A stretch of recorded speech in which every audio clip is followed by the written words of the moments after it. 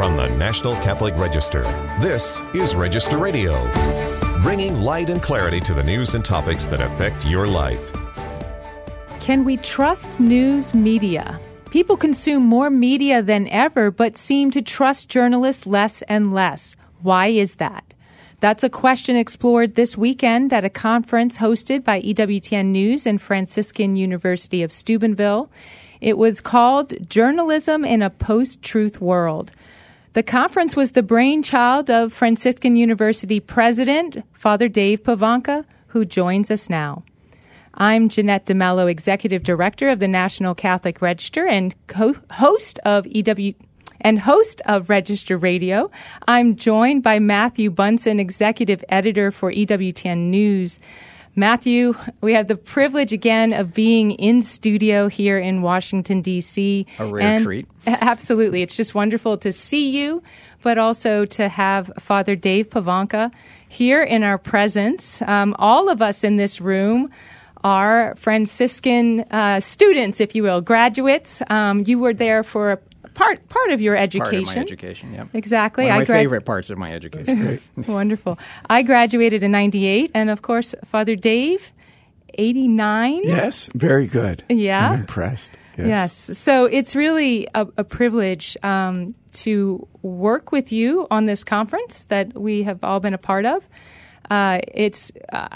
He was here in D.C. This weekend. It was at the Washington, D.C. Museum of the Bible on March 10th and 11th. A couple hundred participants attended either by joining the live stream or in person.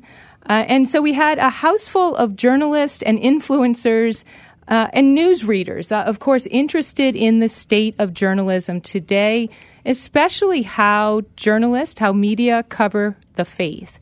So, Father Dave, as I understand it, this was your brainchild, that you really had discussions about this conference that you and Matthew helped work out to be what it was this weekend. My brainchild might be just a stretch. But no, Matthew and I believe it was Utah. It was the first time we started talking about it. Right. And we're just talking about the state of the media. There were certain couple of things that had happened recently that I was just frustrated with how things are presented, how they're reported on, how it seems like you would read one page from one source and one page from another source, and they weren't even using the same language.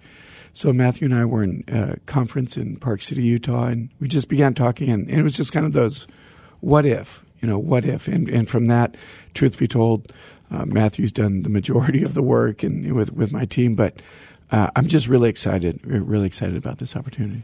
Yeah, it's. I remember the conversation vividly, and then we picked it up a few times while we were trying to figure out, okay, what would this look like? One of the logical places would be at Steubenville to do a conference like this. But then I think we both, around the same time, we looked at each other and decided D.C. is the best place for this. This is not just the seat of political power, but also this is sort of the information superhighway conduit. Absolutely. And we have so many journalists here. But for you, why was it important also to have it in D.C.? Well, a couple of things is that, as you were stated, it's just kind of the center of everything here.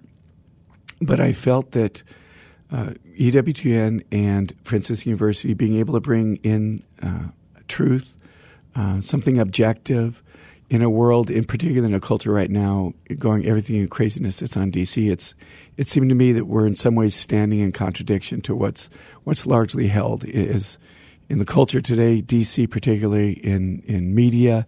So to be able to hold it here kind of in the center, it seemed to me makes sense. And it was funny, I do remember when we both I remember distinctly saying, yes, it needs to be in D.C. Right. Maybe because this is where the battle is being fought most intensely, and to try to bring some light, some clarity to this topic, I think will be very helpful. Well, and the title of this conference has been, and we settled on this very early too, Journalism in a Post-Truth World. From your standpoint, what do we mean by that phrase? Well, that's the thing that I've really been reflecting on, and just on maybe what I hope and I desire to get it. It seems to me that we're not even speaking the same language anymore. That if there's nothing objectively true, then you can't agree on anything. I mean, there's there's no guardrails, there's no boundaries, there's no rule, there's no playbook. And because of that, you're seeing this literally lived out in the media. I had an opportunity about 18 months ago to have an op-ed piece with USA Today published. It was like we're using two different languages. The words that I was told I can't use. You can't say biological woman. You can't say science. It's like we're not even reading out of the same playbook. Yeah. So that if we live in this post-truth world, well then how does somebody responsibly report a story? How do two people actually have a debate, right? To people of goodwill who maybe see it differently. Well, if there's nothing firm to stand on, then what's the starting point? And I just thought that was a great place for us to start. You know, it's interesting that you say that. As I was preparing for this conference, I was listening to a great writer on religion and reporting, and that's Terry Mattingly, who is a part of our panels on this weekend. And, you know, he was saying that it used to be that there was a sort of religion in the newsroom, and that religion in the newsroom was a certain standard that they applied to journalism, and that standard was about what they called objectivity, which really is an attempt to be accurate, an attempt to be fair and tell both sides, a certain set of standards that most journalists agree to. And what he's saying now is that's gone. Even in the newsroom, a certain set of standards that people agree to is often gone, and it's veered more towards opinion, but without saying so. And so, you know, where they never wanted to say there was bias in a newsroom, but now it is actually bias, opinion, you know, coming into the newsroom, but they're not even naming it opinion. Sure. And so I think that this is a very, very important discussion for us to be having right now. I think that it is true that we see a great distrust in the audiences in general for news media, even sometimes Catholic media. Oh, absolutely. Absolutely. No, I think, to use the word guilty, I think everybody's as guilty on that as well. And what it does is it becomes ultimately much more divisive. I can tell what news people are listening to by how they speak to me. It's dominating the way they think, what they care about. And I'm really coming about this. You both live in this world. You live in this field. I'm coming more as a consumer and then also as an educator in what we're doing with our students. Right. Well, what is clear is that whereas you might have gotten many years ago now diversity of opinion from one outlet, you could follow that outlet and really understand what's happening in the world from different perspectives. And now you really, in order to do that, have to follow very many outlets and Yes. understand clearly where they're coming from, and that you will not see the whole picture until you look at all of them. And that's not something that many consumers do. We tend to be in silos of a particular opinion, and we don't always venture out. And I can say I'm guilty as that as any. Well, we have echo chambers now built in where you're able to self-select what you want to read and hear, and all it does is reinforce the bias. But doesn't this also have the impact, and Father, I'd love to hear your thoughts on this. We have polls today. Fortune magazine just came out with a report that half of Americans now actively believe that news media is deliberately misleading them. And where do we go to reestablish any sense of credibility on the part of journalism today? I had not heard that statistic. That's striking. It does raise the question about where are they going? To your point, are they looking at just one particular source? What establishes the credibility of it? I think ultimately, I guess it's. I hate to say this, it's probably a financial situation. As soon as people start not paying to a particular news media and they're actually going somewhere else, I don't know. We're so consumed with money. Is it just strictly a bottom line is dollars that people start turning off the TV or start deleting the app? I would love it for it to be that there's some sense of integrity that comes back to the whole journalism, but I don't have a great deal of confidence in that, honestly. Yeah. The word CNN comes to mind. Well, I would say many people are driven by clicks because clicks mean money. Yeah, and, absolutely. And that's the sad state of affairs. But it also it is a consumer thing. It's what we are consuming, and we have to be very careful about that, not to be so click happy. Yeah. And everybody who's in media knows the kind of things, especially religious topics, that will light up the internet. Right. There are a couple of things that, only because I knew this conference was coming, just paying attention more, they really target like an interest or what's the word I'm looking for? Just to try to capture somebody's imagination. So if they can try to get you, and in the last many weeks, I've specifically not clicked things only because I know what they're trying to do. Mm-hmm. It's not authentic. And what you said is so important. You use the word consumer and opinion. And I think that's absolutely right. Is no longer, I don't know where I can go just to find a well-written piece that simply states the facts. Again, in a world that doesn't believe in truth, maybe facts don't matter either, but it's all opinion. And you just look at the words. And I think the last class I took in this was probably in early college, so 30 years ago. But they were told don't use certain words because it's now stated opinion. But that's gone out the window a long time ago. It is. And the more we recognize that, the better. The more we're judicious about what we read and how much time we spend on something, I think the better. But this is the world, and it's not, one thing Terry Mattingly said, it's not going away anytime soon. And it is consumer driven. It is financially driven. And we need to come to terms with that and understand it's not always just a bias against religion. It is often based on the irreligiosity of our country now. And I think that's a big part of the discussion at the conference. And the conference was designed to be a discussion, not to be a bunch of talks. It's really a bunch of panels where we have the opportunity to talk. Yeah, Father, you've stressed the importance of you wanted this to be from the beginning a conversation. Right. Yeah. And part of that is I'm really coming into this as the common man. Is the person who's the consumer who gets frustrated in that. And I didn't want just talking individuals without let's talk about this, let's dialogue, let's debate it in times and try to get to some sense of truth and what's right and what's good. But ultimately for the consumer, I mean, you use the word reading. I don't know if a lot of people, especially young people, if they actually read the media. They look at Twitter, they look at Instagram, and that's primarily where some of these topics are really complicated and nuance is important, and they're literally getting a 30-second clip and feel now they're educated on something. Well, nuance is a very big word, and that comes up, when you talk about faith and religion reporting. Yeah. So nuance is key, and you can't skim nuance. No. Right. No. It's like it's hard to write prudence. It's hard to put prudence on paper. Yeah. You really need to think it through. So we're on Register Radio right now. We're talking with Father Dave Pivanka about the conference Journalism in a Post-Truth World that was held at the Museum of the Bible this weekend. Partnership of EWTN News and Franciscan University. You're listening to Register Radio on EWTN. There's more when we return.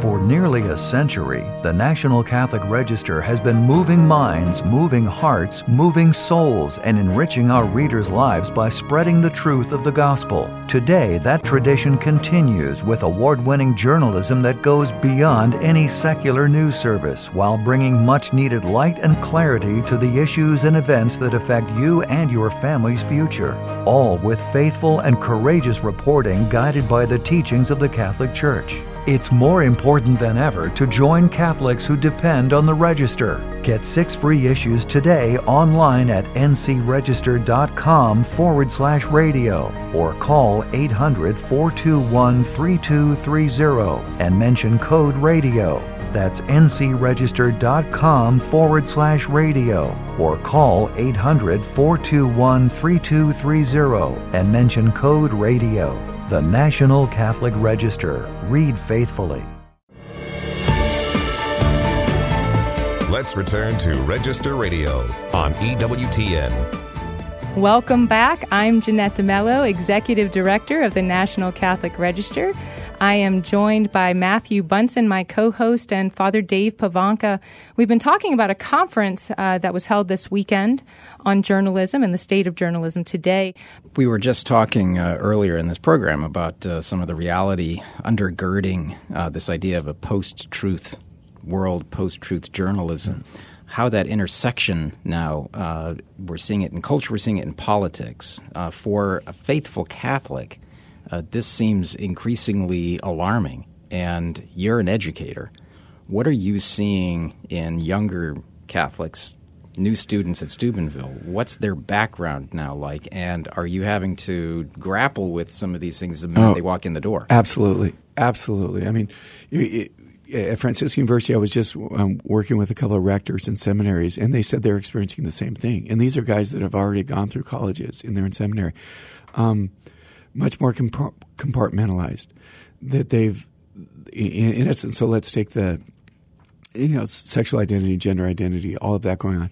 Basically, that for not all of the kids, but for a large percentage of them, it's kind of a settled thing. It just is what it is. And they feel that the church, largely because they haven't heard much said about it, doesn't have anything to say about it or isn't relevant about it. And that's one of the things that I think they like about being at Franciscan is that we're willing to talk about these issues and discuss them and dialogue about them. But they're coming in deeply impacted by the culture, deeply impacted by some of the things that we've talked about already.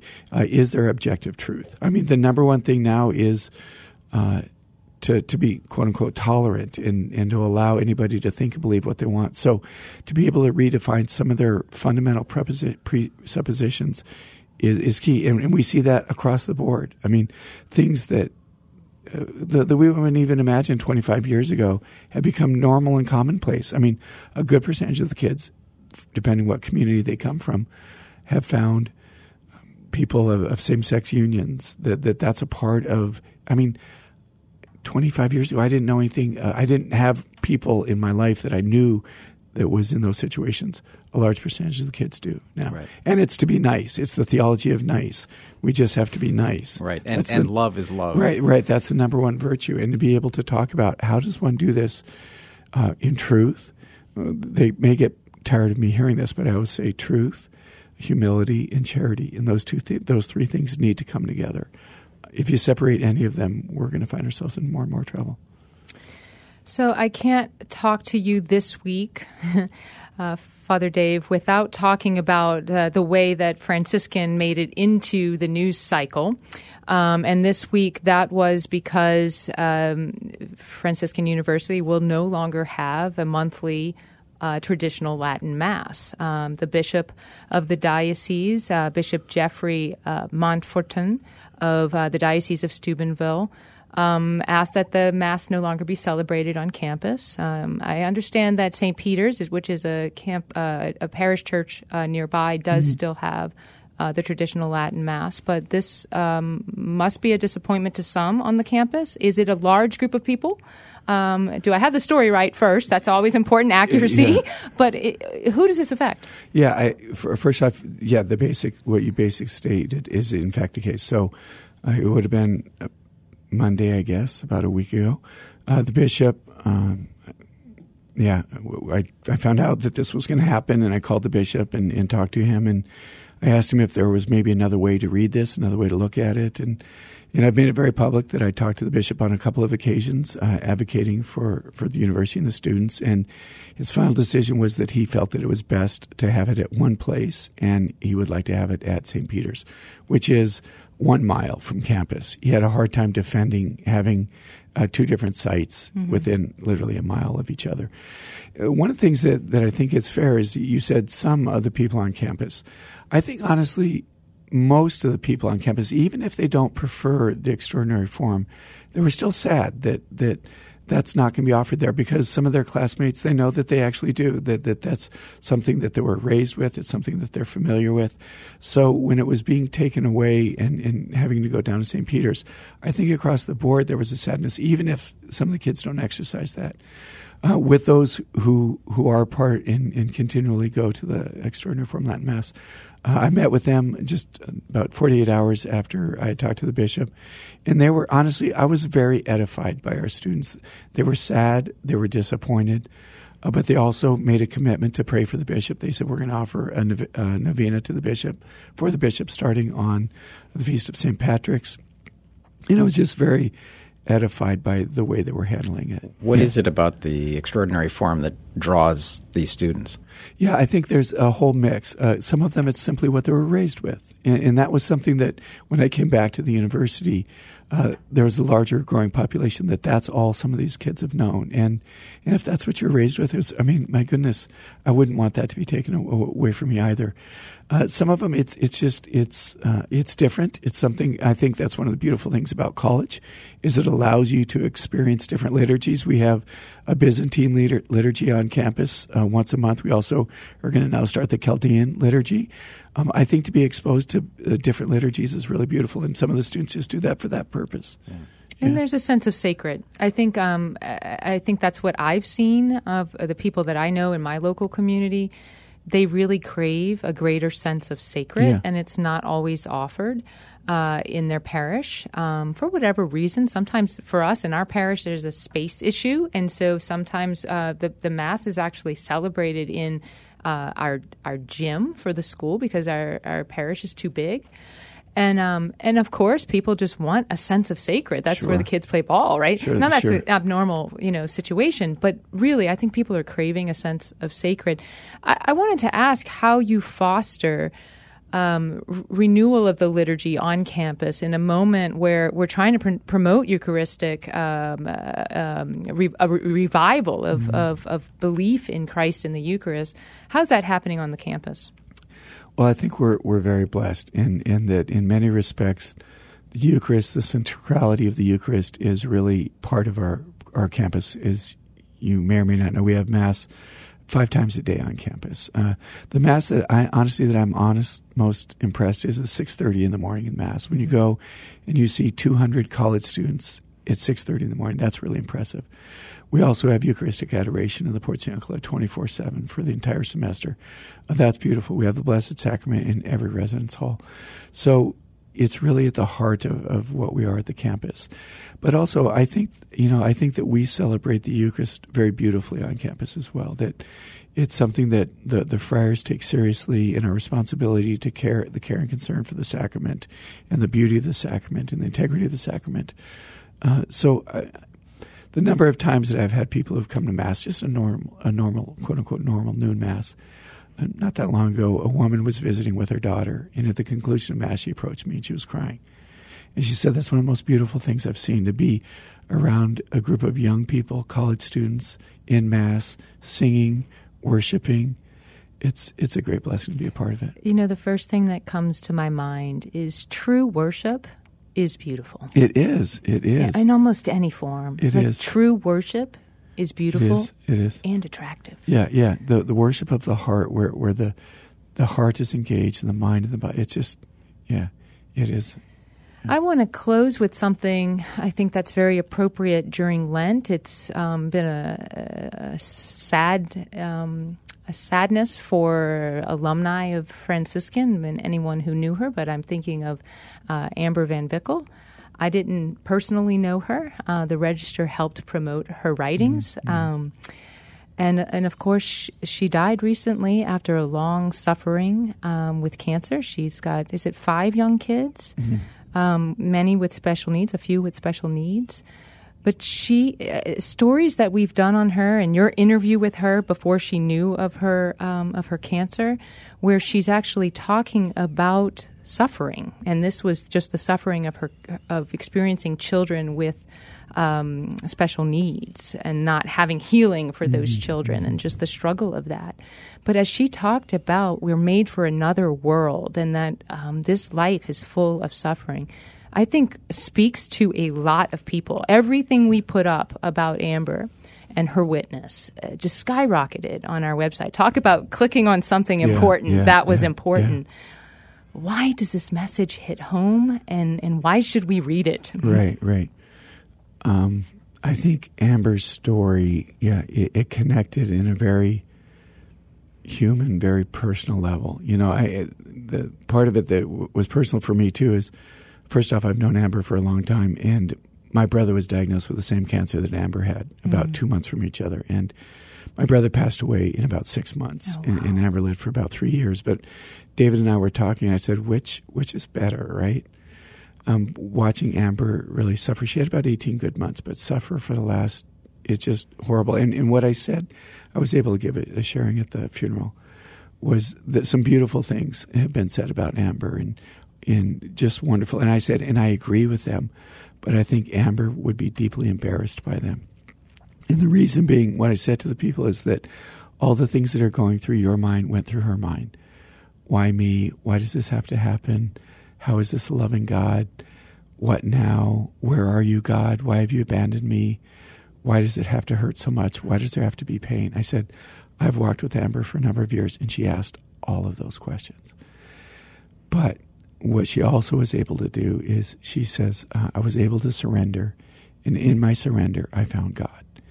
And that's what I shared with them, is that in our surrender, the questions don't mean we lack faith. The questions are honest, and they're real, and they're authentic. But it's in that surrender and saying, not my will, but yours. Lord, I know that you are present. I know. And that's really what Amber was able to do.